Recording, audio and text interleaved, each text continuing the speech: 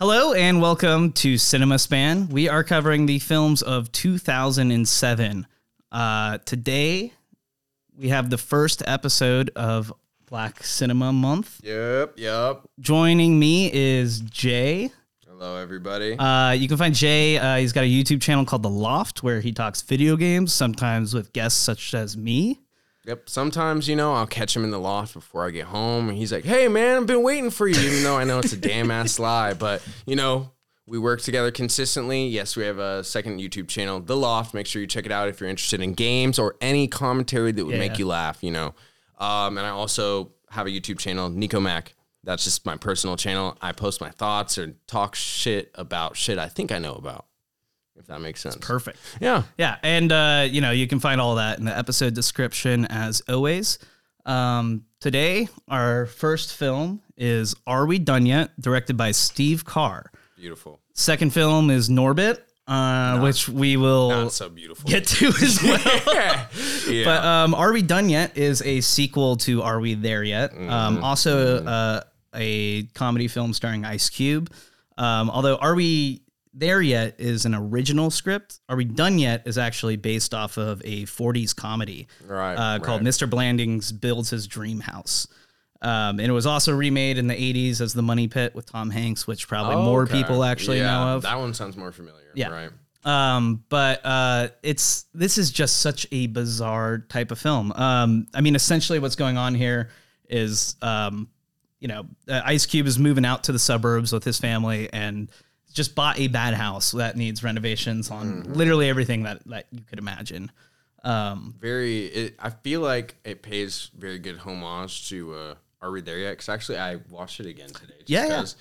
And it reminds me a lot of his Lincoln Navigator that he has and he loves so much, but by the midway of the film, it's completely fucking destroyed and dumped. Well, and with Are We There Yet? It's just a big road trip, right? He's taking the kids along in this, Vancouver, But that Lincoln, man, I always love trying to touch on the things that are very 2007. And that is it. It is, because today that would be a Cadillac Escalade. But they're essentially the same car, right? But they just had the different status, symbols at the time. Right, yeah. And how it kind of swapped up and superseded. Yeah. But I always, speaking back on Are We Done Yet?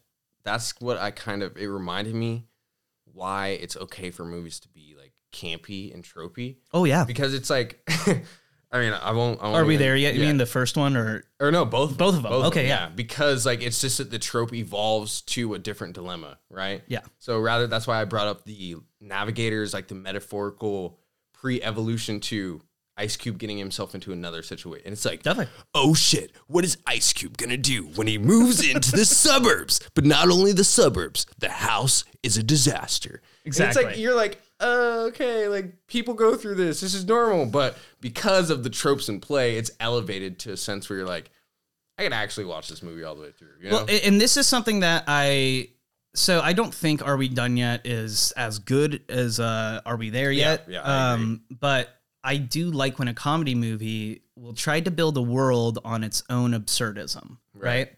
Instead of just like Norbit feels like it's trying to be a normal movie and then just what the hell is going on all around it. There are absurd things, but the actual cause and effect isn't absurd. And in here, everything is played like a cartoon. Right. Are We Done Yet literally starts with a cartoon intro of Ice Cube just getting thrown around by the title credits in every kind of scenario, which is again, reminding you, this is the tone of what it is. Don't take it too seriously.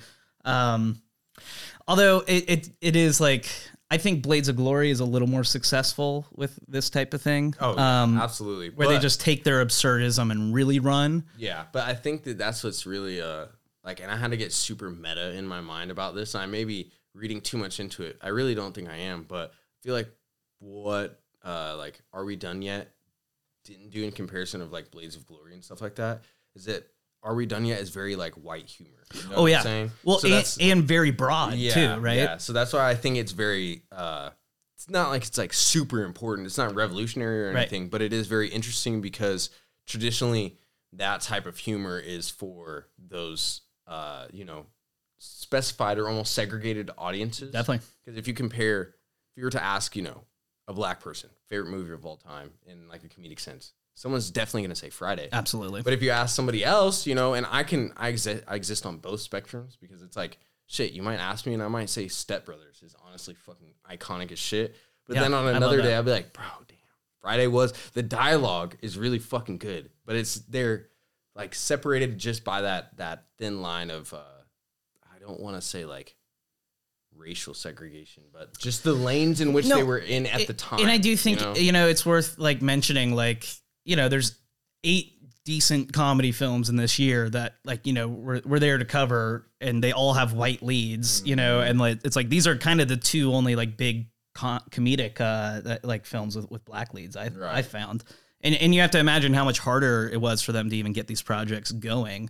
And, did they have more scrutiny from the studio executives who were just worried about it not being broad enough and saying, okay, I know that's a good joke, but cut it. Let's just play something a little safer. Right, yeah, something that would play ball in like a family audience. Yeah, especially because this is still the era where if you didn't make all your money on the box office, you can make your money on DVD sales. And like, essentially like, Are We Done Yet was already like, they did the math. They were like, Are We There Yet is selling so well on Blu-ray.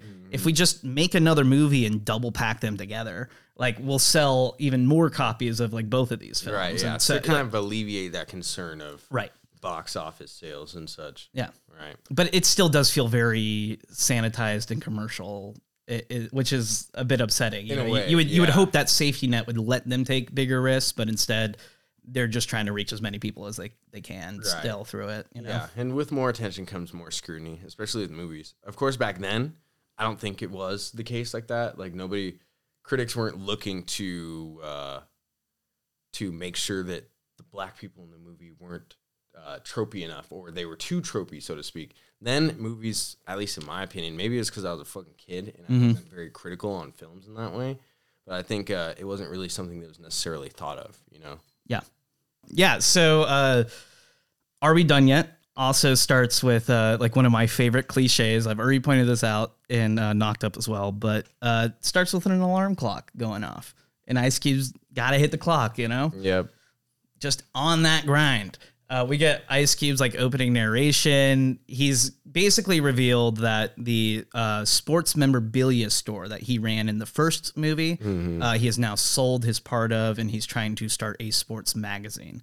But he's having classic writer's block. It's so funny because like the cover of his magazine is Michael Jordan, and he's like, and it's not even that like he doesn't know Michael Jordan. He doesn't know how to even get to him, and then he doesn't even know what kind of questions he wants to ask either. Like he's just like sitting there like, questions for MJ, and he's like, completely stun locked. Couldn't even think about it. Yeah. But then you also get just like kind of these classic family tropes of the girls wearing something that he's like, I don't want you to wear that. And oh man, the sun's coming in and asking for Pop-Tarts. And he's just like, Jesus, I'm trying to work here. Don't got enough space. The classic family whirlwind effect type deal. Absolutely. Right. It's a type of film where it's like the moment it starts, you just know what's going to happen. Exactly.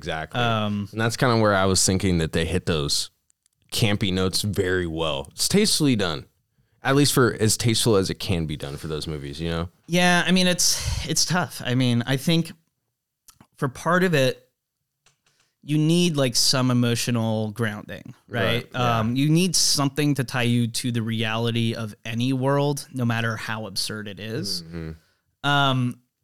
This movie like starts off like decent enough, but it feels like for the middle stretch, it's just like scenario after scenario of Ice Cube getting fucked up. Boom.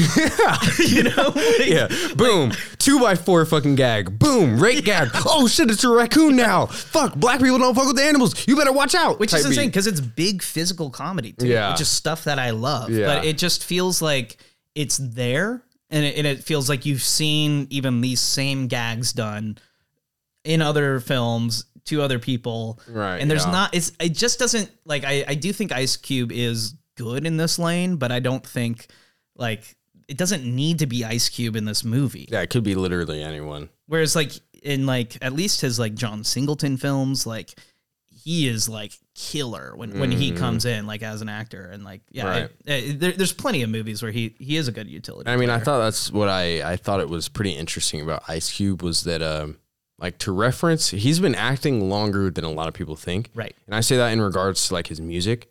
So Ice Cube was like never actually like gang affiliated. He grew up in those areas, and he hopped on tracks like rapping pretty much for other people. Like he would rap other people's experiences, but he would package them better through his delivery. You dig what I'm saying? Yeah. So a lot of people would be like, well, Ice Cube's not, what gang is he in? It doesn't really matter because he is able to package and deliver the struggle better than the person that's actually, especially when like, it seemed like, especially in the 90s, like with rap, like it was all about authenticity too. So like to be able to like hold the physical space and like have that type of power too, like it is really underrated. Yeah. And something that a lot of, rappers are looking for too. And that's what I think is really interesting with him, because I think it's aided him in his like acting, on-screen acting, like 100%. Well, because like this whole movie is like him trying to act tough as things are going very wrong, right, and making him look like a fool, right? He's trying to keep his composure while it's going on, right? But like most of it's like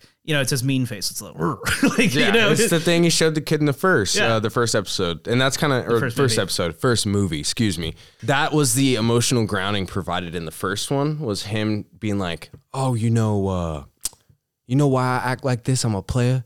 My dad's left too. And then the two kids turn, they're like, really? And that was their like bonding moment. Although it's like surface level, they're like, all right, Ice Cube has a dad, he's gone. That's why he acts like this. We're gonna go into the psychology of that within 5 minutes and just go. We'll just go with it. They literally accept him as their dad. Like, a literal light switch flips. I mean, it is like, it's a sad scene because the whole trip is about getting to New York. Their parents are divorced, the kids, but Ice Cube's basically the boyfriend, and he's like, I'll take you to New York. The dad's house is on the way though, and the kids really want to see their dad. Yeah, and they end up seeing it through the window. Right, their dad, So that's known to us but not known to them, didn't want to come pick them up. And so they have to learn the hard way that their dad has moved on and has a new family, which like is absolutely tough. And like that is like maybe one of the few moments that's played emotionally, because even Ice Cube comes up behind them and doesn't crack a joke. Doesn't say like, I fucking knew it or something, like he has that same warmth because he understands the situation they're in, and at least play like that straight, Right. Which is why I feel like with Are We Done Yet? I won't comment on the writer's job, but maybe they didn't have like the actual workspace to be like, all right, so how are we going to capitalize off what we had last time, but without the like extraneous factors that we can piggyback off of, right? This is exactly like what I was thinking about this film, because essentially with Are We There Yet? Most of these characters have completed their character arcs within the film, right? Ice Cube has, ditched his life as a bachelor and learned to, respect kids when he used to just hate every kid he saw, right? Yeah. The kids, like they were doing Home Alone style traps on like all the boyfriends at the start of the movie. And like now here they are hanging out with a dude that, they're still playing their traps and playing gags on him, but they are like, oh, he plays back and like he has fun with us. And, instead of these other boyfriends that are trying to avoid the kids entirely, Ice Cube's down on their level. And so it's what's really great is that you believe the family unit that they build by the end of this. Exactly. Yeah. But then that's where you have to start this next film. And so it's also like, okay, we don't have that same push and pull dynamic of conflict here. So how are we going to introduce conflict? And really, I think the main piece of conflict in this movie, it is the house a bit, but it's Chuck. He's this guy who has 5 different hats on. He's the guy who he sells them the house. And then later he, is the contractor. He's also like the city's inspector. Like he just does everything around here. Right, but it kind of doesn't work because every time he just walks up to Ice Cube and is like, guess it's going to be another 5K, man. and that really just feels like the only thing that happens here. Yeah. And it's like, whether it's the floorboards, the ceiling, or like the drywall, like whatever, it's like, it just feels like they're doing the same type of thing, They expected him to be like the comic relief for like Ice Cube. All right. And then they're like, this is going to be perfect. Ice Cube replies, "Shit, man, another 5K." Bow, bow, bow, bow. Type beat, you know what I'm saying? Exactly. You're just at the fourth one, you're like, fuck, I can't take it anymore, man. Yep. And they even like their montages of all of this, but you know, I think that's just where the movie starts to drag on a bit, you know? Mm-hmm, right. But yeah, you know, they get out over to this house. There's some nod backs to like the first movie where like Kevin spills his juice in the car again, like he did. Mm-hmm. But yeah, I mean, essentially, oh yeah, sorry. One other thing I wanted to get to was that Suzanne, which is Ice Cube's wife in this movie. Nia Long. Unfortunately, like she's a great actress. Amazing, been in a million things, but her character is so underserviced because in the first film she isn't really a character, and in this one, like she has to now be the mom in the family, but she doesn't really have a role other than to be like, you should listen to Chuck more, or Chuck's on our side. Yeah, I was about to say she really fucked with Chuck. You know, yeah, she's all, but I feel like that's because she was like the semi-foil in the first one. And in this one, you're right, because they're always calling, like she's always calling them and being like, what are you up to? Are you doing something? Exactly. Like, are you being safe? Are you coming in? And they're always in the craziest scenario, jumping off of a train, or like whatever. He's on horseback. She wants to talk to them, but they're in a train car. Yeah, fucking great. That's amazing. Okay, yeah. So we have John C. McGinley, who's playing Chuck, the real estate agent, and he's showing them around the house. John McGinley, you might know him from Scrubs. Yep. He's also in Wild Hogs, which we covered with Averick a little bit ago. I think I seen him when I came down and watched 3 minutes of it. Yeah. I'm sorry, man. Yeah.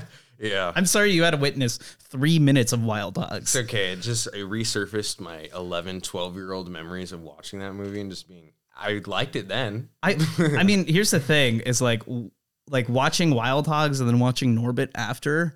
I started to appreciate Wild Hogs a lot more. I'm glad that you said that because the comparison between the two is nil. It's ridiculous. It's like a valley of a difference, and like they're both not good movies, but like totally different beasts. Yeah, absolutely. But yeah, so as Nick is touring the house, basically, you know, stuff's falling around him everywhere. The light's coming off. Chuck goes to open up the door to the roof, and the handle comes off in his hand. All the signs are there. And then he kind of pressures them into buying the house by scheduling another couple to come in after them. Yeah, the basic sales tactics. You know it. Speak. Yeah. So, they're like, we'll take it. And then they're just hanging out on the roof. And then they talk about breaking in the house and a lot of rooms to break in. And then, like, right when they would start to, get a little busy, like, Nick just falls straight through the roof. Yeah. But then he's like, yeah, we'll take it. Like, after he falls through, he's like, I love this shit. Bro, evidently, Ice Cube is Nick, and his decision-making is not very sound. No. Evidently. Definitely not. But all for the sake of the movie, of course. Yeah, you got to get him into this house. Yep, exactly. And yeah, once he moves in, he is living the high life. He has built himself the biggest sandwich you could ever imagine. And then it's like his kids are like causing trouble, and he's like, well, he's not right next to me anymore, so like, who cares? Yeah, the classic dad relief. Yeah, big ass sandwich, left alone. That's every dad's fucking greatest. Dog, it's a cartoon. Dude, that's why sandwich is cartoon material. That's why I can't do it anymore. The critic inside of me goes, yes, that's not very realistic.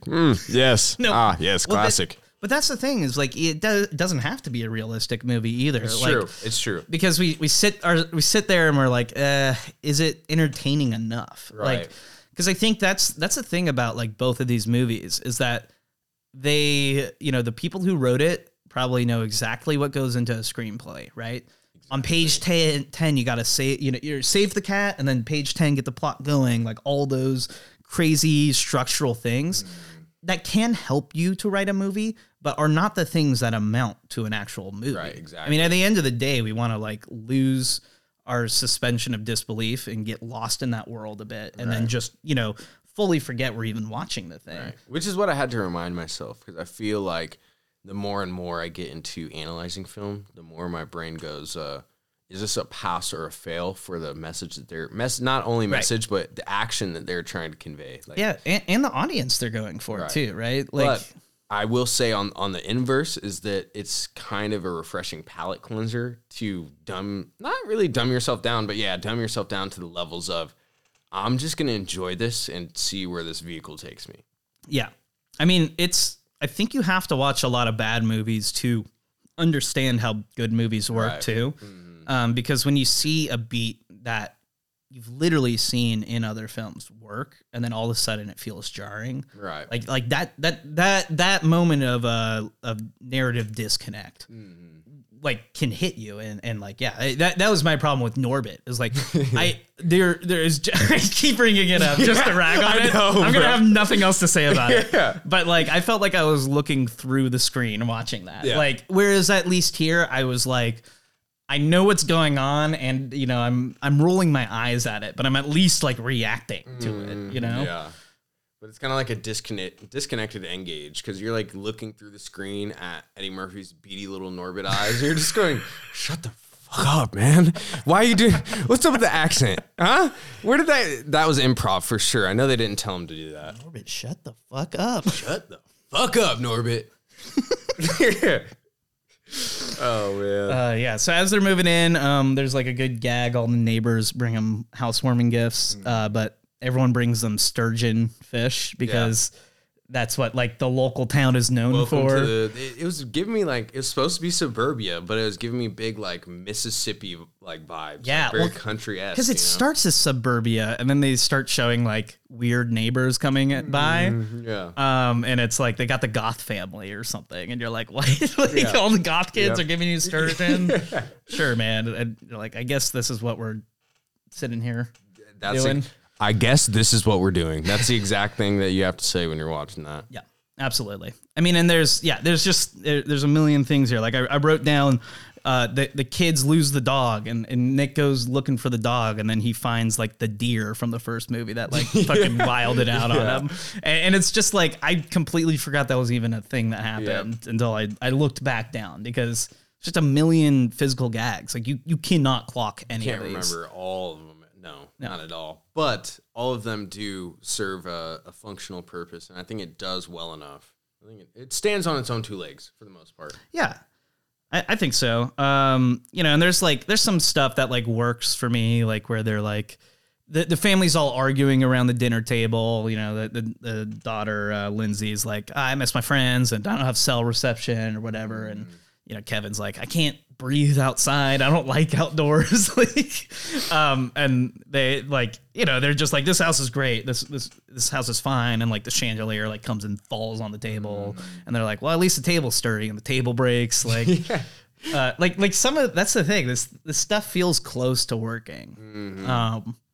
It has like a functional frame to it. Yeah. But it's kind of like how you said before with the industry, they know exactly where to place things, almost to the point where it becomes expected in a sense. And I really like, I wouldn't actually be surprised if this was like a shot for shot remake of the Money Pit type deal, where or like the script is the same, like where some of these things probably didn't feel as overplayed back then, but feel overplayed now. And then they also like updated other things. And so there's just this weird like skeleton of a script, right? That is a good foundation, but also like, what are these characters doing in this world, right? Right. And if that is true, the Money Pit analogy, I could see that, because there's like I literally can picture it as a frame. There's supposed to be a picture in there, but it's not. It's just like a punched fist through it, and it's on the fist it says Ice Cube, and they're like, "Woo, racial ambiguity, baby, let's go." That's what I'm talking about. That's good enough. That is good enough. That's gonna be the thumbnail for this. Ice Cube, yeah, hell yeah. I fucking love that. I mean, we just get more Chuck stuff here, because Nick tries to fix the chandelier, shorts out the power in the house, and this is the first time Chuck shows up as a contractor and is like, okay, you know, this is what it's going to cost you. Right. And Ice Cube's like, why didn't you tell me about this before? The whole family blows up on him because like they're like, you didn't hire an inspector. Like, like you didn't. And again, it's one of those things that like two people signed their name onto the lease. Like the wife would have thought of this even if the husband was being dumb. But for the sake of the movie, this is what we got to roll with, right? Well, especially with like Ice Cube, if you remember his character from the first one, he says, what did he say? He said, like, I got it or something? No. Nia Long asked him, she's like, is this cantaloupe ripe? And then he goes to like smell it. He's like, baby, I don't eat nothing without an expiration date on it. I said, oh my God.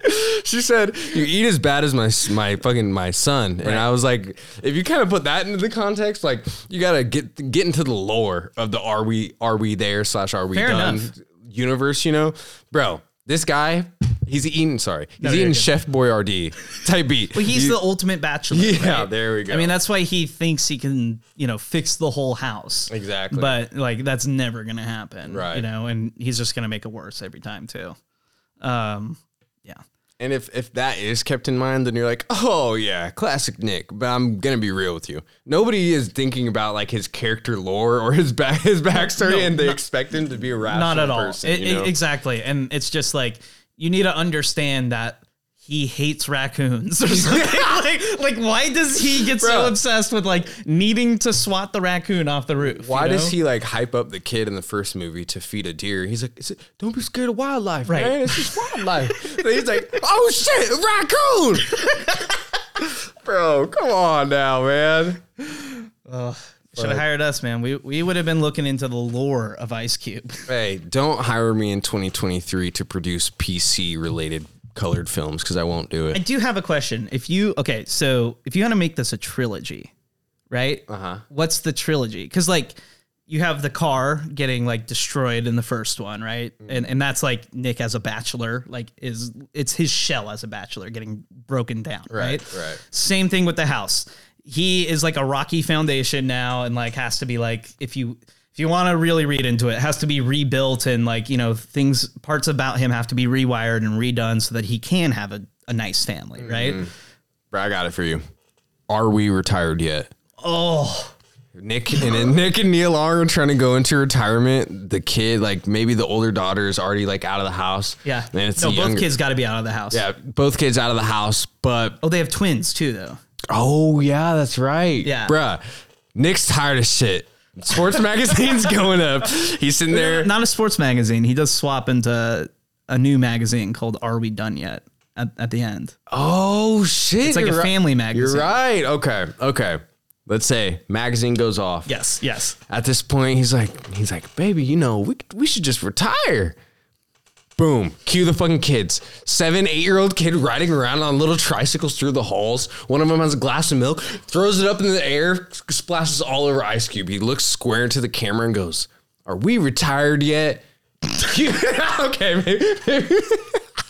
maybe not, but it could be kind of meta, right? Like, I like it. I mean, I like the idea of like all their kids in college or something, and they're trying to get them jobs, and they're like, we can't retire until we make sure you guys are set up, Yeah, exactly. Although like it would be fun to find another road trip movie for no reason. Well, maybe just to be like, because the grandkids idea, like let's go. Now it's Ice Cube with 2 of his grandchildren, right? Yeah, and so like it's another one of these like kids these days type like things like oh you don't get it, and then like but yeah, he's got to learn something. See, I'm not even gonna lie, as fucking tropey and as stupid as it would be if I seen old 50 Cent riding around with 2 like grandkids and they redo, and they're TikTok dancing. Bro, they redo the scene from when the kids are first getting to the Navigator. He's like, couple rules: don't touch the Navi and don't touch the radio, and we ain't getting no heat in this sucker. But now it's the grandkids, and he's like, let me try to put on some real music, not this TikTok jazz. Puts on 50 Cent again. Did it in the first one as well. Kids fucking hate it. Me as a child, I mean, I was banging 50 Cent, but I mean, whatever, right? But I think it'd be interesting. If I was forced to, I would need like a $1 million contract to put my name on that one, though. Yeah, I mean, I would take the gig. What, 6 figs? Dude, come on, you're not doing this for fucking couple $100. I'm doing it for the exposure, man. Oh, bro, you're going up. You're gonna be the new movie 43 guy in 2023. This is the movie 43 guy, isn't it? Oh no, that's the next guy. Yeah. Mm-hmm. Christ, man, Christ. No. This is the movie 3043 guy. Oh my God. See, I mean, shit, you're the next coming, dude. Steve Carr's apprentice. I mean, that's a great moment to just talk about Steve Carr, the director here. So his first film is next Friday, the sequel to Friday. Yeah, which I was pleasantly surprised to find out. I didn't know that. I mean, it's probably his best film on here. Damn, I like Next arguably. Friday. I mean, but yeah, it's interesting because both Next Friday and Are We Done Yet are sequels that aren't received as well as the original films that they're based off of. But both of those films are original films too. Right. But yeah, this guy also did Paul Blart Mall Cop, movie 43, as mentioned before, Daddy Daycare, and Dr. Dolittle too. Like, I mean, that's he's not guy like known for a lot of these direct to DVD type movies. He was killing it at the time in which these movies were in demand and popular. Movie 43, that was like I think that was very like meta for him. Like he was like, all right, it's time to get real fucking weird. Hugh Jackman wearing a nutsack as a chin. That's all I have to say. I don't have any real comments on that movie other than it's a thing that exists. It's a catastrophe. Well, it feels like if you wanted to understand the true mania of the 2000s and the types of like things that were like being pushed in our faces in the media, it's like that's exactly it. Yeah, that's it right this there. is what a big budget sketch movie looked like with tons of crazy ass actors in it. Like, hella A-list how the fuck actors. did this happen? And then also like, why this too? And, Right. Yeah. Just fucking weird. Yeah. So Chuck reveals that he was on the 86 Lakers. Got any comments about that? I know that they had to do it just because of the whole like sports gag thing. The moment they set it up, you know where it's going to. I was like, bro. Like, this guy knows Michael Jordan. So in the third act, he's going to come and save your ass about it, right? Yep, exactly. Yeah. Despite all the troubles that Chuck has costed you, he can introduce you. I was on the Lakers back in '82. I could probably link you up with Michael. Well, that would have been nice to know when we moved in, right? Yeah. Right? Man, I wouldn't have had to move in. I could have just known you. Absolutely.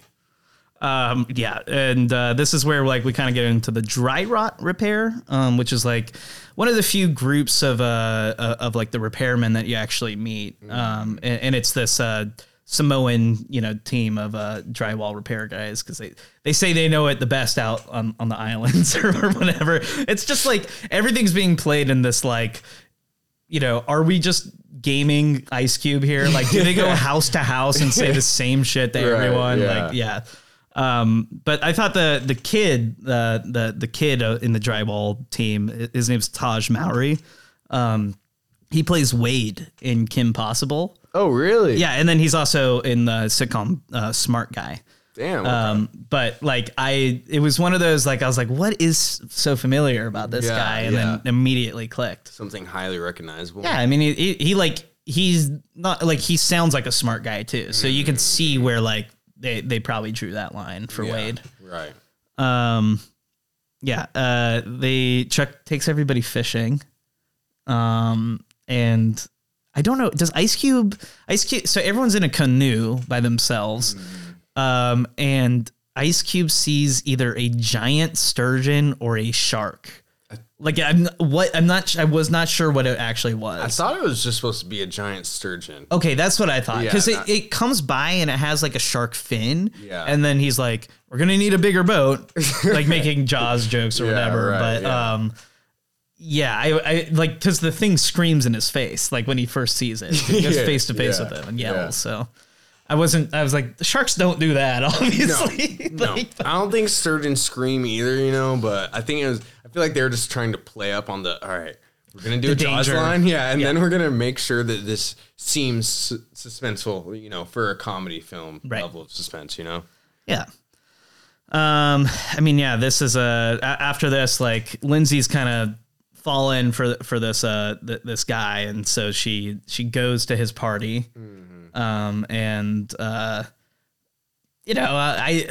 Ice Cube finds out. He's like, I gotta put a stop to this, and it's just a classic I run into a party, I yell at my daughter, everyone's like, oh, and then we go home. But she's like 13 in this movie. Yeah. Which, like, and they say it a couple times to be like, that is her age. Yeah, right. And it's obviously not a party with like tons of drinking or anything depicted on screen because that's not what you do. But like, what is the implication here, right? And like, exactly. And how old is this dude? Like, you're like, yeah. If it's not supposed to be like one of those situations, like you look at Ice Cube, you're like, damn, Ice Cube, like, what was there to be? Right. Everyone has Hawaiian Punch and it's just like exactly like it's just a little fun party. Like, what's the fucking problem? I swear I didn't mean that in a racist way.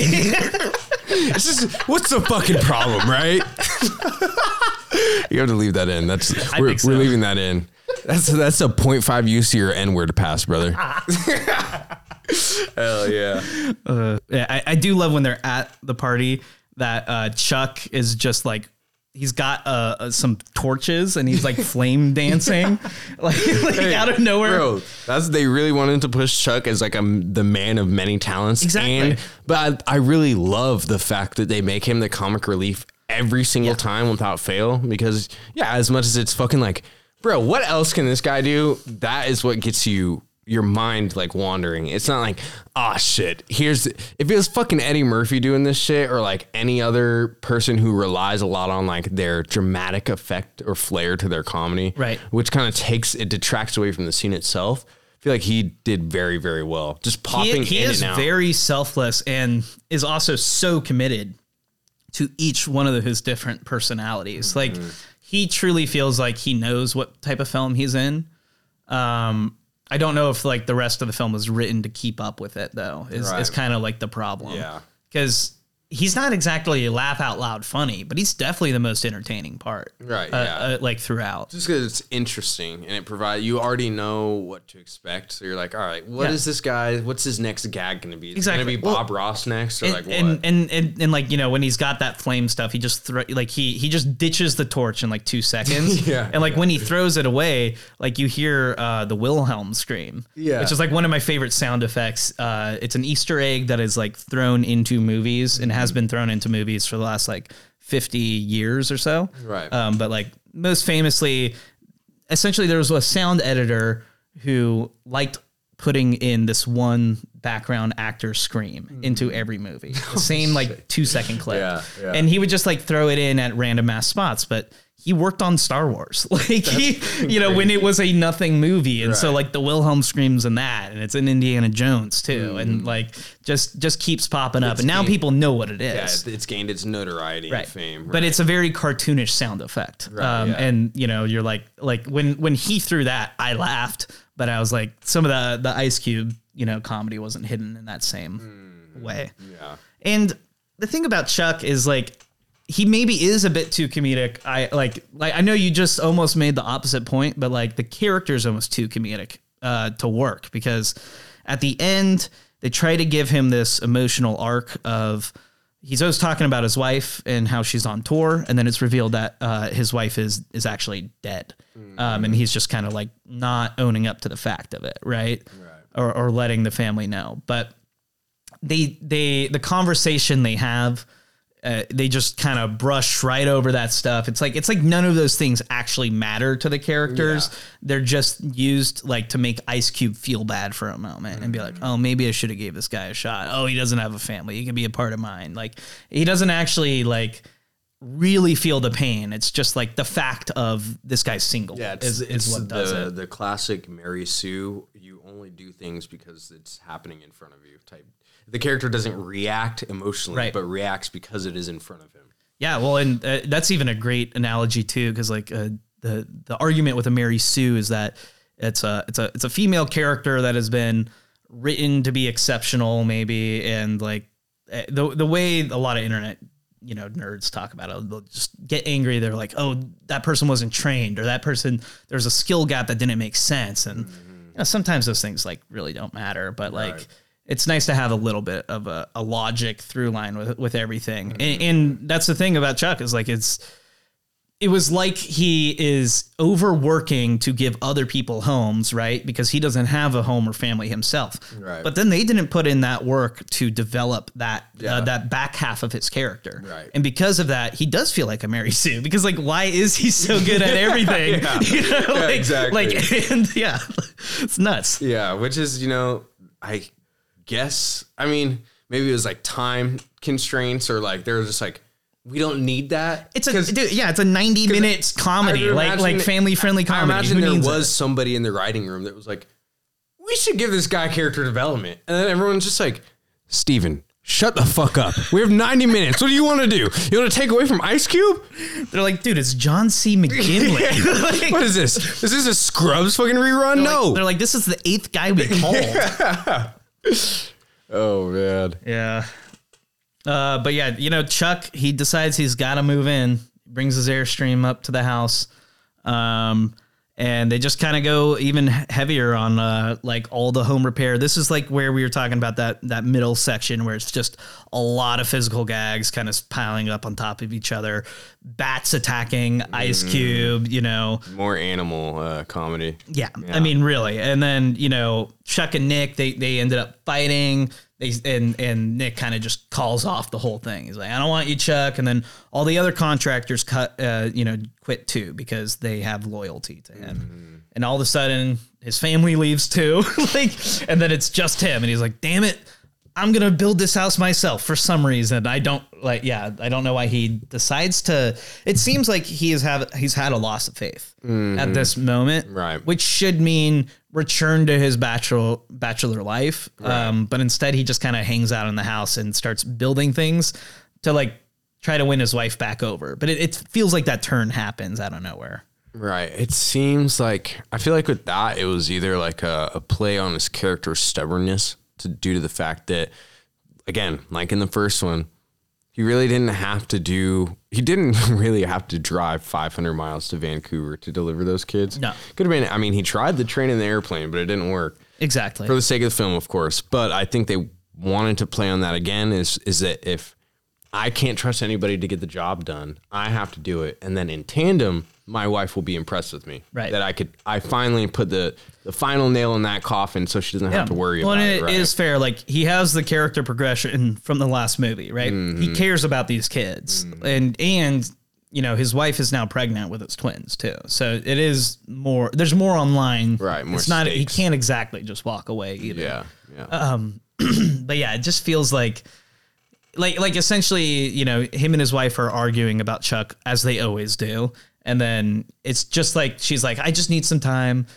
You've hurt me too much this time. It's not believable. Yeah. There's no build up to that melodrama, right. And they're just hitting the same argument they've had the whole movie. It's just like, it's got to break down here because this is the point of the movie. Yeah. This is what we need for the plot pretty much. Yeah. But, Nick wants to sell the house too. So that's why he's like fixing up the roof.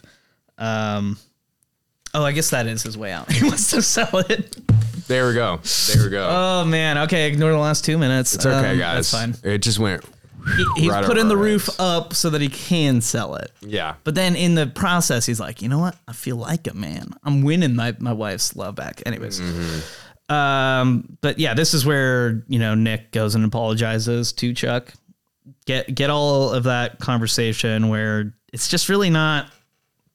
It's not. Okay, this is what I will say is in the scene, Chuck reveals that he has already called Michael Jordan because he knows Nick is stressed about the magazine. Right. And Nick needs to make this deadline for the magazine or else he's going to have to return his advancement. And money's been an issue the whole movie. So it's just implied that like everything is riding on this one interview. Mm-hmm. And Nick doesn't even have to ask Chuck, hey, can you call Michael Jordan for me? Or be the one to like, say, look, I know this whole time I've been paying you to do stuff for my house, because you were the only guy to do it and I had no choice. But like now, like I'm going to make a choice and extend this this branch and actually try to make a connection with you. Right. And, Chuck's just such a good guy. He already did it. But this is where like this whole conversation could have gone a lot differently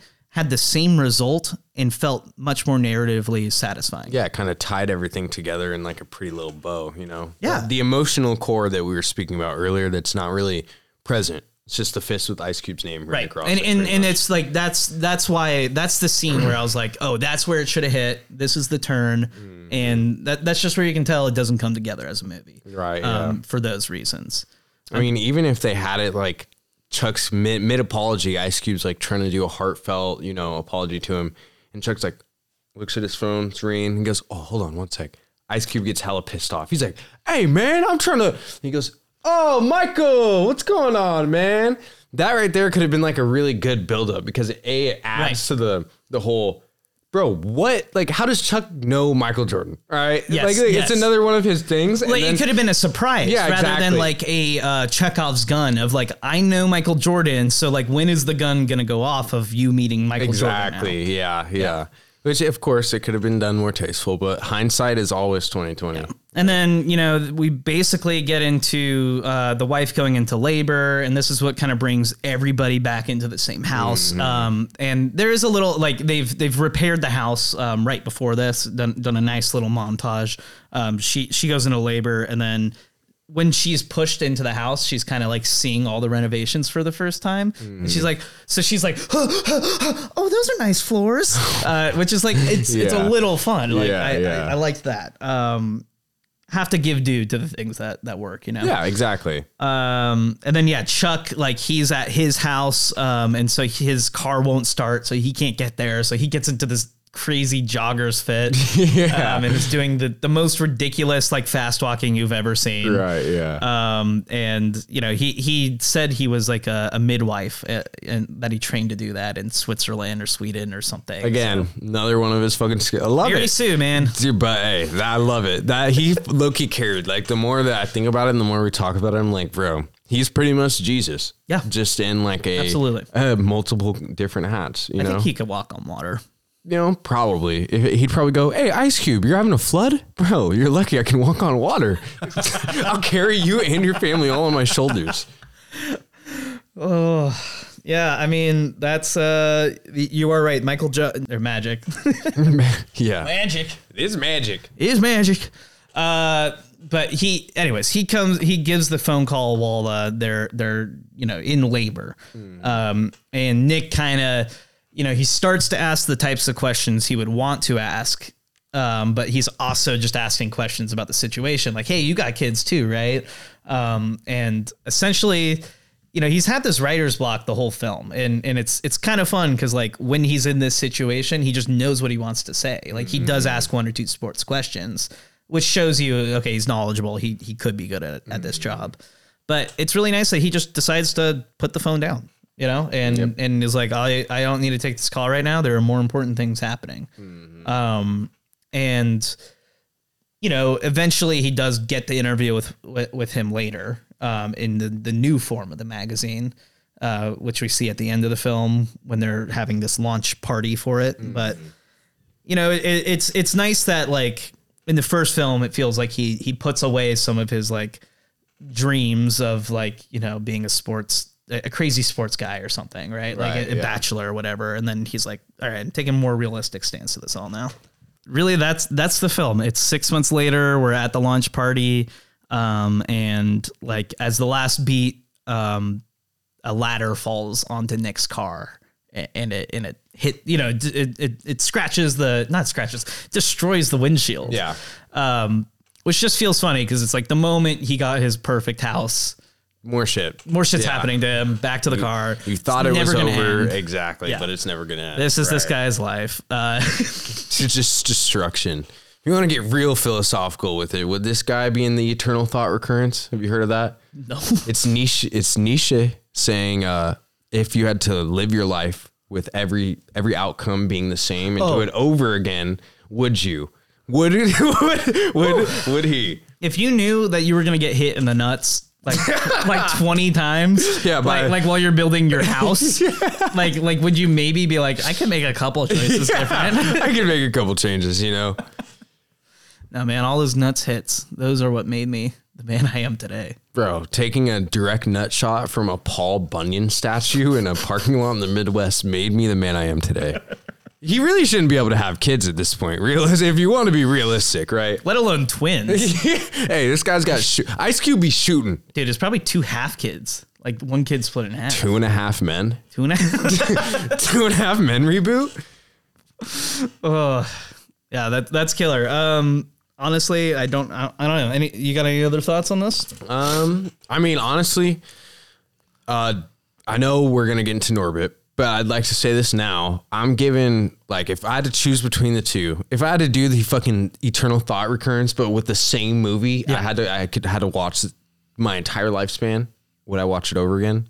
I'm choosing Are We There / Are We Done Yet? I'm absolutely down. I mean, I actually had a pleasant experience rewatching it. So. I agree. There's at least like you're seeing Ice Cube and you're like, I haven't seen Ice Cube do this thing for, like he's not always playing in this family friendly vehicle. It's just, it's fine. Like that's the thing about this film. I gave it like a flat 5 out of 10. Just like it's a movie. And like, it's going to work for like a lot of people, but like, I'm not going to dock any points for like it not, fully exceeding or rolling the ball with me, Would you have placed anyone else in the cast Oh, wait, I didn't give this a 5. I gave Are We There Yet a 5 out of 10. That was my. What'd you give Are We Done Yet? I think I gave it a 3.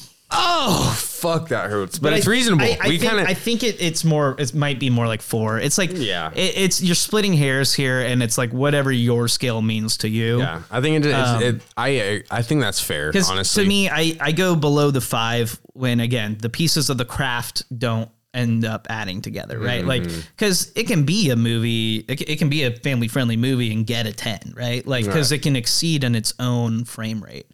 Or framework, but this just doesn't come together fully enough to make it worth it. I could feel that. I think probably my last thought on it was, I was saying, would anyone else work in this role? Like, I couldn't imagine Martin Lawrence doing this shit. I see Kevin Hart doing something like this. It'd be fire. Well, he did Kevin Hart did do something kind of like campy and troopy recently. A lot of his movies are. Yeah, that is very true, actually. Well, never mind. I won't get on the Kevin Hart fucking thing. We'll talk about this after the fact. But yeah, I mean, if I had to rate it, I would probably give it like a 4.5 as well. Yeah, solid. Yeah, especially for what it is. That's the only thing that I keep in mind when I'm watching these type of films. I feel it. And exactly. I don't have anything else to say there. So no, it's all good, dude. We'll cut in somewhere there, but I'll be like, all right, cool. We will take a short break and be right back. Hell yeah. Hell yeah. Oh my God. I can't believe we had to talk about Norbit. Yeah, bro. We're going to embody Norbit though. So we're back from the break, everybody. And why I am freaking out right now is because I was just double checking who the director of Norbit was, which is the film we were covering, obviously. It's in the title. Brian Robbins is the name of the director of Norbit. I looked him up before just to see what else he had directed. And I saw The Shaggy Dog, which is the Tim Allen, body swap movie with the dog that came out 15 years after those movies were out of style. Yeah, I forgot about that.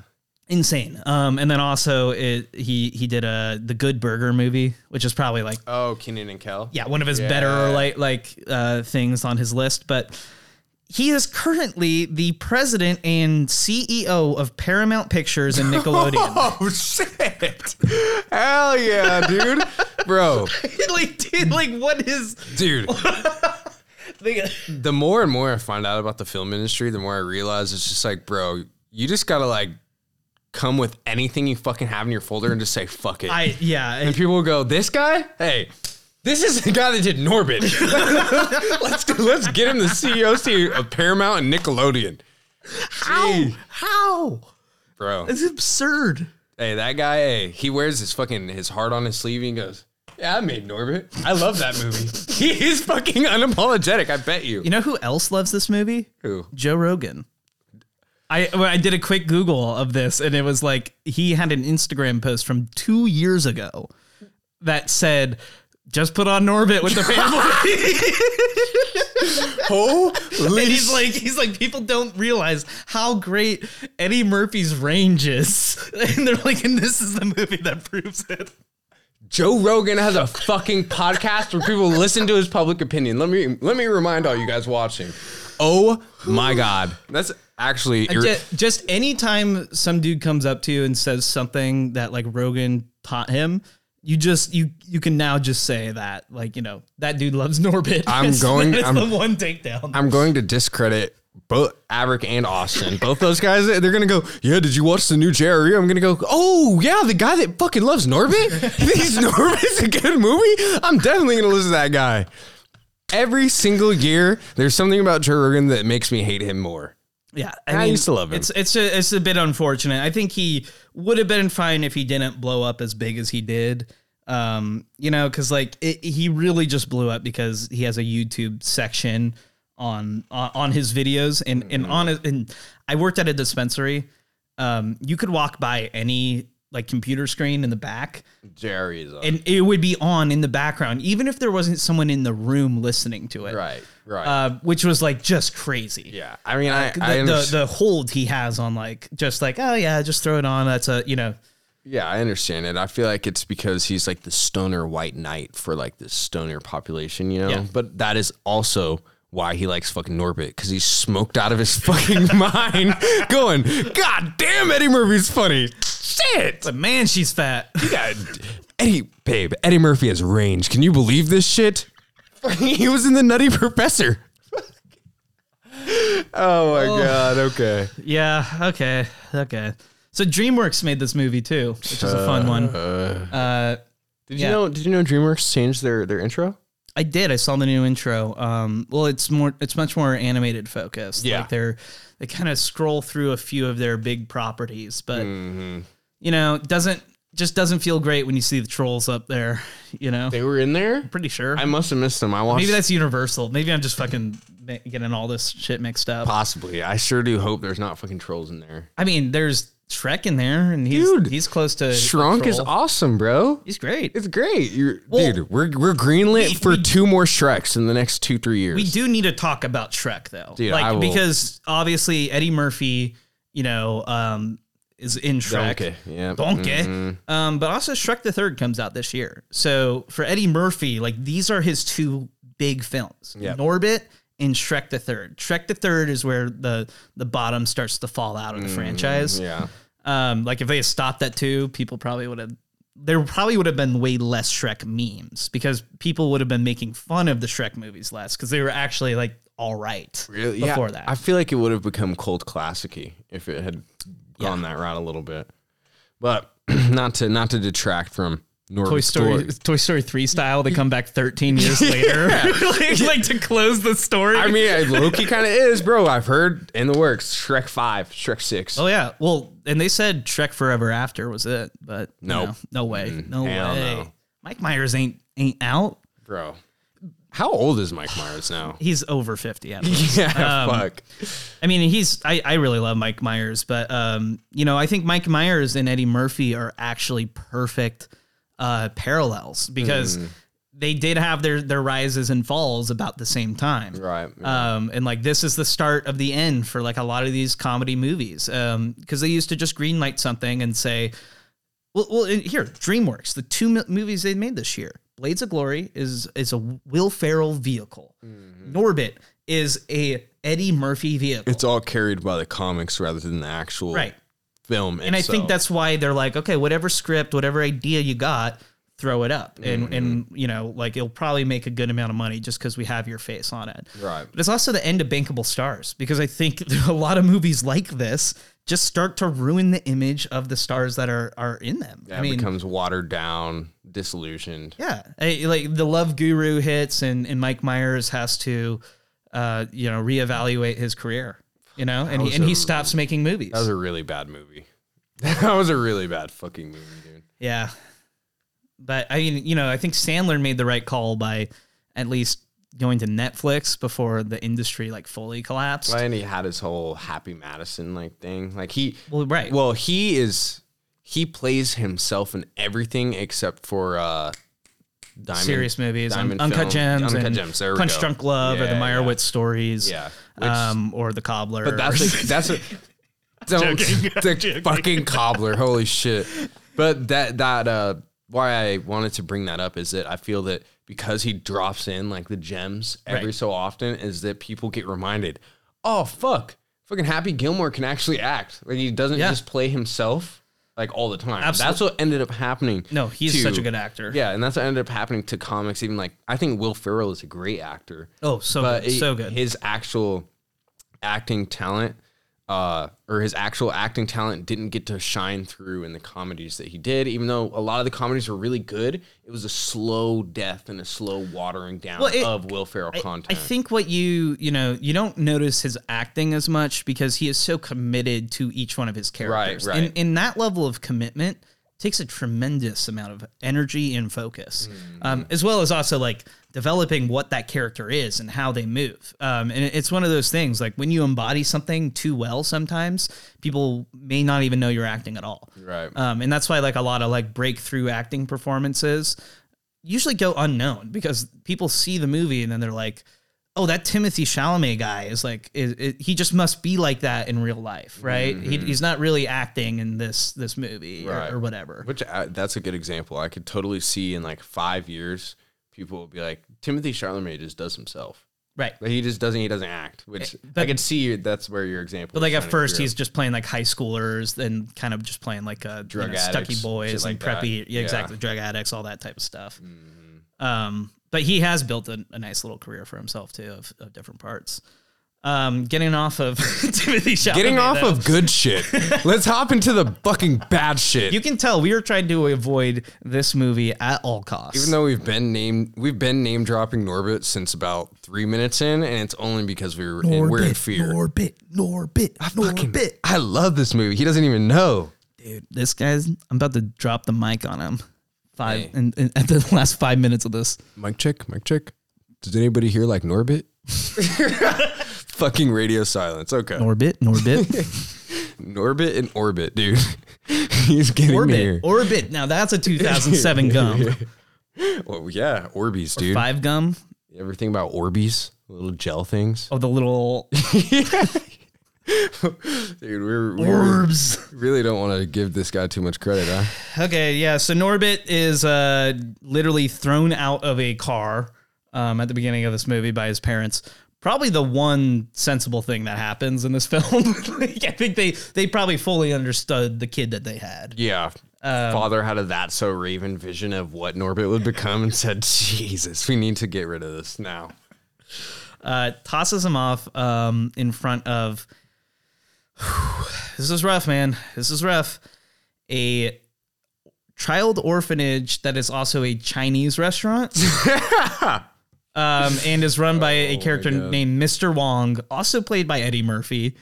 Maybe doing like worse like shtick than any of the other parts in this. And in Rasputa and and Mr. Wong are definitely competing here to see who can outdo each other. Yeah, who could be the most outrageous caricature of the race they're representing. Exactly. Right. And who can be more offensive or whatever. Yeah, and just it's a fast race to the bottom. I know for a fact that Eddie Murphy had like everything to do with this. Absolutely. There's nothing happens in this film without Eddie Murphy wanting to do it explicitly. It's so domineering, you might as well just have said that he's the director and the producer. Yeah, I think he's a credited screenwriter for sure, and yeah, obviously a producer too. But that's the thing. There's so much makeup in these characters that you like. He doesn't do anything without wanting to do it. You have to pick and choose these moments, you know? And then on top of that, he's playing two of the main characters. Yep. So anytime these two characters have to interact, they have to figure out a way to film it so that he can play both of them. And you can't tell that, the other dude is another dude. Right. And it's his back or his arm in the shot, Right. And they sell it well enough at the beginning because they show like two kids playing Norbit in Rasputa, so that you get that image in your head of little Norbit and big girl. Well, and prior to that, we have the like his first little girlfriend. Yeah, And that's right. See, and this is where we get Kate. Yeah, we get into the toilet humor aspect of things. So Norbit goes, "We did everything together. We used to write, play in the sandbox together, go poop together." Cut to a fucking scene of them holding hands, going poop on the toilet right next to. Where are two toilets where there's not like a dividing wall to where you can just sit? And they're hella small too. They're like child size. You never been to an orphanage bathroom, bro? I mean, I've been to a couple, and it's like 12 just toilets. Straight up toilets, no dividers. They really want to dehumanize them before they ship them out, right? But you know, and maybe that's why Norbit develops his fucking accent in his adulthood when he doesn't have it as a kid, is all the trauma from Mr. Wong in the orphanage. But yeah, absolutely. And then, you know, Kate ends up does she get adopted? Kate gets adopted like 2 weeks after they met, and then Norbit's like left distraught, and you know, essentially Rasputa forces him to be his boyfriend. After she saves him from some bullies. You're aware of the Debo trope, right? The what? Debo trope. What's Debo? So Debo, like. Debo's, oh God, is it? No, it's not Boys in the Hood. I'm fucking so bad. Black people are going to crucify me for this. I can't remember the name of the movie. We can take a break. No, I'm going to just riff it. The act of deboing a nigga or a person would be like, you need to come up out your shit. So pretty much Rasputa pretty much came in and she's like, you my boyfriend now. And Norbit was like, all right. And you know, that's pretty much the lead up. But for some reason, and I bring up the everyone, if you don't know Debo, please just look him up and then refer back to this next statement. Rasputa also has multiple brothers. Yeah. And they are all pretty much copy and paste of that Debo character that I'm referring to, except they're like way more wacky and fucking zany. Dude, like they don't even feel like gangsters as much as they feel like, well, I mean gangsters, yes, but like they feel like Italian mobsters. Yeah, you know, like that's how sticky it feels, and the way that they're like, we run the, you know, everyone pays us. Like, yeah, you're just like, exactly. Is this the fucking Godfather Part 2 or something? Real like, shit. It was taken to such an extreme, and you forget like you forget one of them is even Terry Crews. Yeah. Oh yeah. Well, and Terry Crews is that's the thing. He really, like, he was an understated character actor for like, I feel like a lot of years. Oh, absolutely. Like White Chicks is a big role for him. But like even I really love him in Idiocracy. Yep. Yeah, you know, he as plays the president. Of like the future dumb society. We'll have to do an Idiocracy episode, bro. Great. That is amazing. I love that movie. Mike Judge, man, what a guy. But, you know, this is before Brooklyn Nine-Nine, I guess, which is maybe the thing that people know him from now. Right. But he's still in the pocket. I mean, I've always loved Terry Crews. Yeah, Terry Crews is going crazy. I mean, I just love he has that explosive energy to him, which gets to show a little bit in this. But I think his positive traits as an actor becomes overshadowed by the fact that he's this, I won't even say larger than life, but his character is just so out of the box and space that this movie provides that you're just like, okay, Terry Crews and those fucking two other guys are just like, they're just... Well, and that's the thing. This movie is set up in a way where it's like, you know exactly what the plot of this is going to be like 10 minutes in as well. Like, and it's not in the same way as Are We Done Yet? Where it's not a good predictability. They're going to finish this house and there's going to be troubles along the way. It's like, no, there's this orphanage and Kate and Norbit want to keep running the orphanage, but they're both married to people who are evil and want to do other things with the orphanage. And they have ulterior motives because of, you know, the other connections they have. And it's just like, you know exactly what the turn is going to be. And so like the whole time Terry Crews is like doing his shtick, and it's just like, it feels so weightless. Right. Yeah. Because it's none of this is really well executed in the script anyways, but he's doing the best he can with what he was given. Exactly. Yeah. And I feel like, again, I want to provide more organization to the film, but it's because there's so much chaos in it that there's really nothing. That's the problem. Is it's like like Norbit and Kate, they get married, or not Kate, Norbit and Rasputa get married pretty early on, and there's just like a montage of them having sex and Norbit getting crushed into the bed, and the bed being broken. Exactly, just like they're just dehumanizing Norbit the whole time, and it's just Eddie Murphy playing the most pathetic he can, like to a level that is actually like annoying. I think. Well, it's like we had previously spoke before filming this, but I was like, man, I feel a lot like Eddie Murphy is fucking punching down hard. Like, it's not good shtick. Even for like 2000s era level of shtick. Even if he's making fun of beta males here or some shit like that. Like you're also like, what's the fucking point of this? Yeah, like, where's the juxtaposition between any of the issues that Norbit had? And well, that's the thing. He doesn't have an issue besides the fact that he's married to Rasputa, which he did willingly.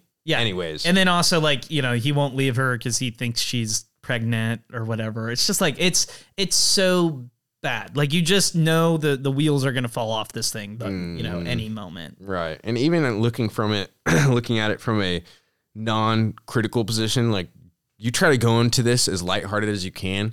Please comment and tell me if you could fucking actually enjoy this shit, because I didn't, and I sure as hell know Louis didn't. Or make it through this film, because there were points where I was like, I got the gist. Yeah, like, I could turn it off. I could read the rest of the plot summary, and nobody would know. Nobody would be like, I've seen Norbit, and you got it wrong. Exactly. No. That's not how it went. You see, Norbit's character wasn't driven by the fear. He was driven by there's none of that. I can't even really play devil's advocate for any of the actions that he takes. It's not even like Norbit's down so bad that this whole movie happens, or something like that. Like it's just like Norbit is less than a character, right? He is just like an object to okay, we need to do this. We need to push Norbit around in this way. And right, yeah. Yeah.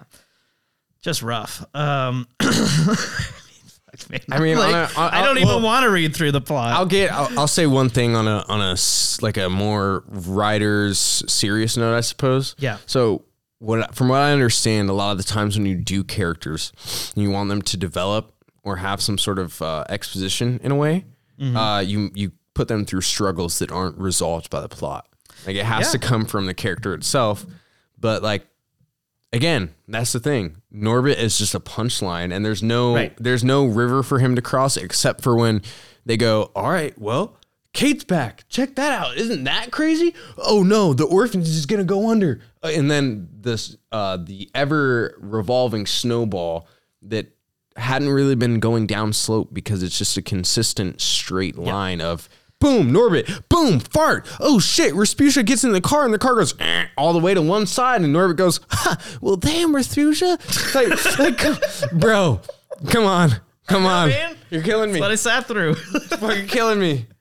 But you're right. I mean, even the love story here, which is the grounded thing, right? The thing that should get us in.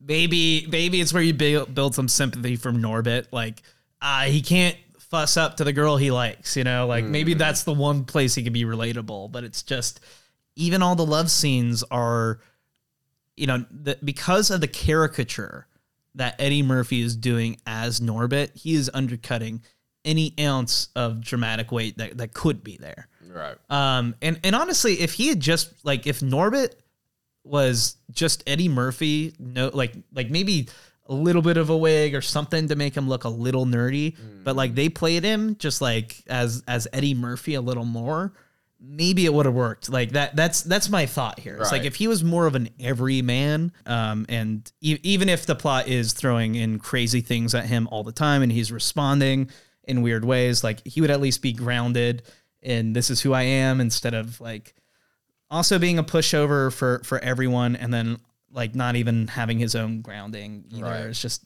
I mean, there could have been an emotional callback there. Like Norbit has abandonment issues and that's why he responds the way he does. He doesn't stand up for himself, this, that, and the third. Or they could have portrayed Norbit to be more of the character I thought, or the character that they thought he should have been, which is nerdy, shy, reserved, except you don't get any of that character again because he's more of a comic relief than a character at all. And even calling back to Are We Done Yet? Chuck has more character development and like exposition than Norbit does the entire film. Oh yeah. And that's a side character in a fucking... But you're right, because every character in this movie is comic relief.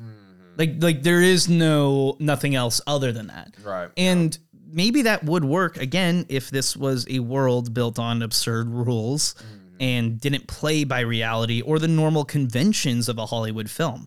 But it does. Yep. It wants to be a rom-com and like an outrageous comedy, and it does neither well. Right. They play too hard on the raunchiness of it. But again, I think that was Eddie Murphy and his toilet humor at the time, especially when you have like the Nutty Professor again, which we spoke about earlier. I feel like in his mindset, he's like, hey man, whatever, if this is what works for people, we could give it to him. Which is like, that is partially like our fault as a consumers for encouraging that type of shit. Right. But also, you know, Eddie Murphy is a comic, not only is he a comic, but he's also an actor. Right. So he should be as aware as us as consumers that like this shit ain't fucking hidden. He's a legendary stand-up comedian. Like if anything, he should know what types of jokes play well with an audience or not. And his stand-up is not all about punching down. No. And it's not even about really any of the humor that he runs with in films. Maybe because his content is a little less lighthearted on the like actual stand-up like stage type deal. But I'm curious where the mistranslation was between his acting projects and his stand-up. You know, don't get me wrong though, they're funny Eddie Murphy roles and movies that he's in. They're actually definitely really good. But we really have to look at Norbit and just be like, what the fuck was this, and who thought this was a great idea? But I think you identified something really good. It's that like there was this low-hanging fruit that like all comedians were going for in the 90s and the early 2000s, where you know it's the gay jokes, it's the fat jokes, it's the racist jokes, it's the sexist jokes, right? It's like it's all the things that are about otherizing people and punching down, but was like seen as like an okay enough thing to do, like because we were all in on the joke apparently. Right. Yeah. When realistically, like this is what it leads you to. Like maybe your first movie doing like throwing in a couple of those jokes is fine, but eventually you get to the point where you're, you know, out of ideas of what you think is comedically funny. Okay, what do people want? And then you just shit out like this, and it's just, I mean, Eddie Murphy is doing one of the most racist caricatures of an Asian, you know, person in on film, right? But like you give him some like leeway because you're also like he's kind of winking at it and being like, oh, like he's addressing the fact that he's black, playing like into other stereotypes, and he's like, I'm a stereotype, so isn't it crazy that I'm doing that? But he's stereotyping his own people. Like this thing is just all over the place. I don't even know how you. Well, there was you know, no restraints or restrictions on who you could and couldn't make fun of at the time. Right. So, and I feel like especially in his position, if I was gonna do a Chinese representation of a Mr. Wong and do it like that, I would think, you know, it's okay if we hit on the stereotypical black tropes a little bit harder in this, just because we're taking shots at other groups in a very strong way. You know what I'm saying? Yeah, man. I mean, I think equality should be something we fight for that's better than just we all get shit on the same. Hey, we're all in this shit. Let's just start shitting on each other, baby. Fuck it. Feels like a very crabs in a bucket type thing, right? That's very, you know, 2000s. It's very 90s. Absolutely is. Yeah. I mean, there's a reason why, like we said, Eddie Murphy doesn't keep making films. Like, you know, the bottom falls out on a lot of these. And he goes away for a while. I mean, him and Mike Myers both took a big break to readjust. You know, with Murphy, at least, he talks about spending time with his family. But I mean, and then they've both returned now, and it's interesting to see what they're doing because, you know, Eddie Murphy came back with Dolomite is My Name. Yeah. And that is a really great role for him because he is playing into the shtick, the crazy character stuff, but it does have this grounded story of like who Dolomite actually was. Like this artist, like, you know, like working on these films, struggling to get them put up and putting everything he had into them. Right, yeah. But then he's also like, he did Coming to America, the sequel. Oh, yeah. And I didn't see that, but, you know, it's one of those things that you think, like, you hear it and you're like, oh, that should be a big hit. And then it kind of just like releases on streaming and then nobody talks about it. Yeah, because you only really, I saw that on Prime Video and I was like, could be good, but no, I didn't even know this is a thing. So I'm kind of not inclined to watch, you know? And that's the problem with streaming sometimes. It's like, you know, something needs to build a reputation before it can, you know, become that, like, before it can be put on streaming. You know, when you start on streaming, it's just harder to build up that audience entirely. Man, I mean, we should just talk about some of the side players here. Marlon Wayans is in this. He's playing the aerobics instructor that is, you know, cheating with Rasputa because he has like ideas for his career. Needs to get the connections that was a Big Jack has got. You know, Marlon Wayans is pretty funny. In this, he's solid. Yeah, I think he's like, it's rough because like when he's first introduced, he is kind of playing up the homophobia of like, you know, I'm a gay aerobics dancer or whatever, but it doesn't feel hateful either in that same way. It just feels like low-hanging fruit again, of just like, this is how these people act, and them acting like this is inherently funny, right? But it's not like he's really saying hateful things. Yeah, it's not a characterization of what, you know, representing of what he's trying to represent, I guess you could say. But I mean, then again, the Wayans brothers did like White Girls, and it was done tastefully.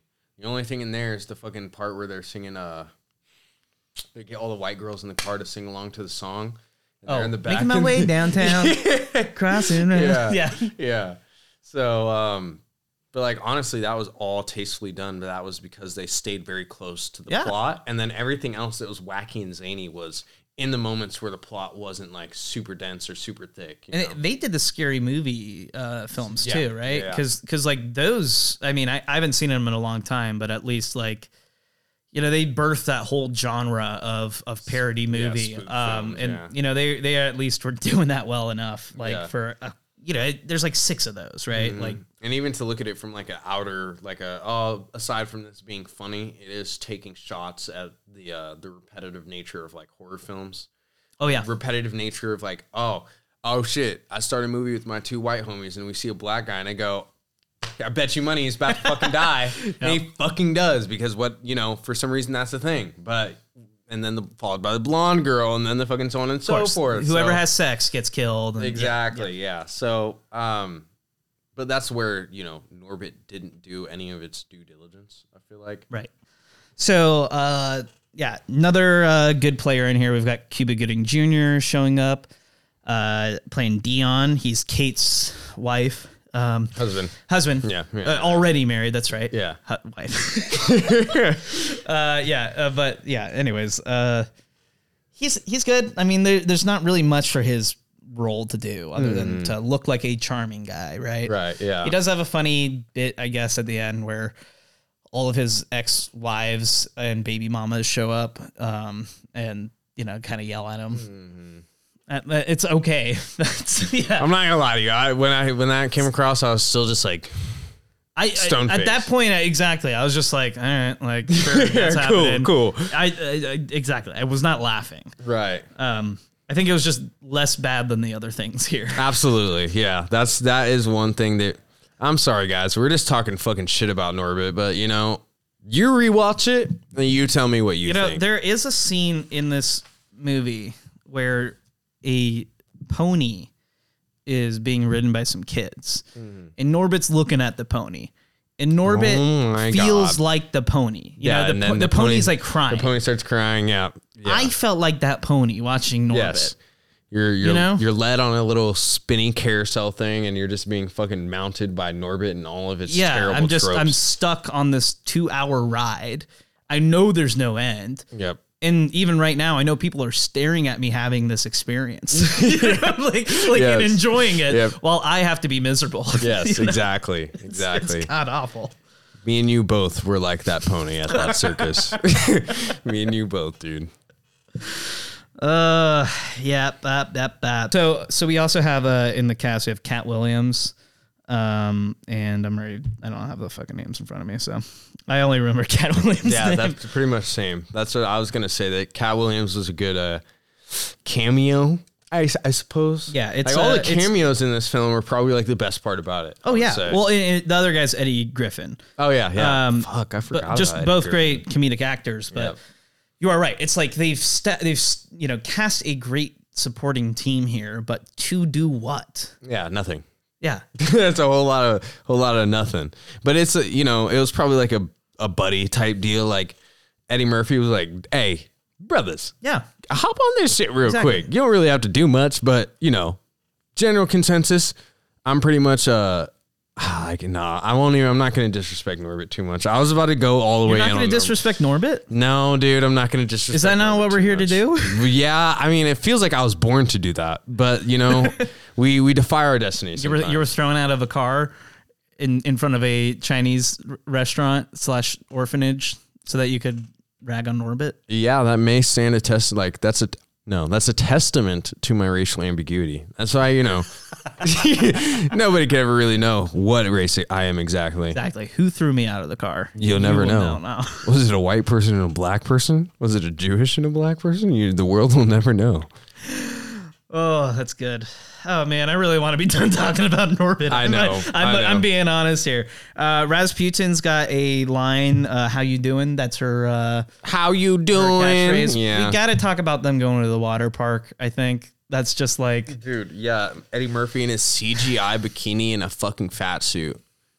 Listen, people say that Medea is not funny and it's cringe and stuff, but like Eddie Murphy really went full to the bat with this shit and loved every second of it. And not to mention, like, he had to, I mean, to make the character, like, weight actually make sense. Like, the fact that she's constantly fucking up bed frames and cars, you really had to sell the obesity. But at the same time, like, bro, no one in their right fucking mind is gonna send shots like that fucking hard. It's just not funny. Like, just what is funny about, like, she eats too much food so she doesn't fit in her car, and then she blames Norbit because she's too fat and she doesn't, like, it's like she's not self-aware enough to know she's the reason she's fat. Well, she knows. I think the way they even play it is like she just won't acknowledge that, right? Like that's her fallacy of a world, but even then, like, that doesn't work either. Like, Norbit and Vanessa, like, they kind of start dating after this in secret. Do I really need to do all this? I mean, they lock, let's get to that. They lock fucking Norbit in a basement. They're like, Norbit, you're going to fuck up this wedding. We got to marry Kate to fucking Cuba Gooding Jr.'s character, Dion. And just, after that, everyone's going to own the orphanage. We'll renew the liquor license and then kick you guys the fuck out. And Norbit somehow is able to actually pull together and make one choice in his life and is able to unfoil it somehow. Because why not, Yeah.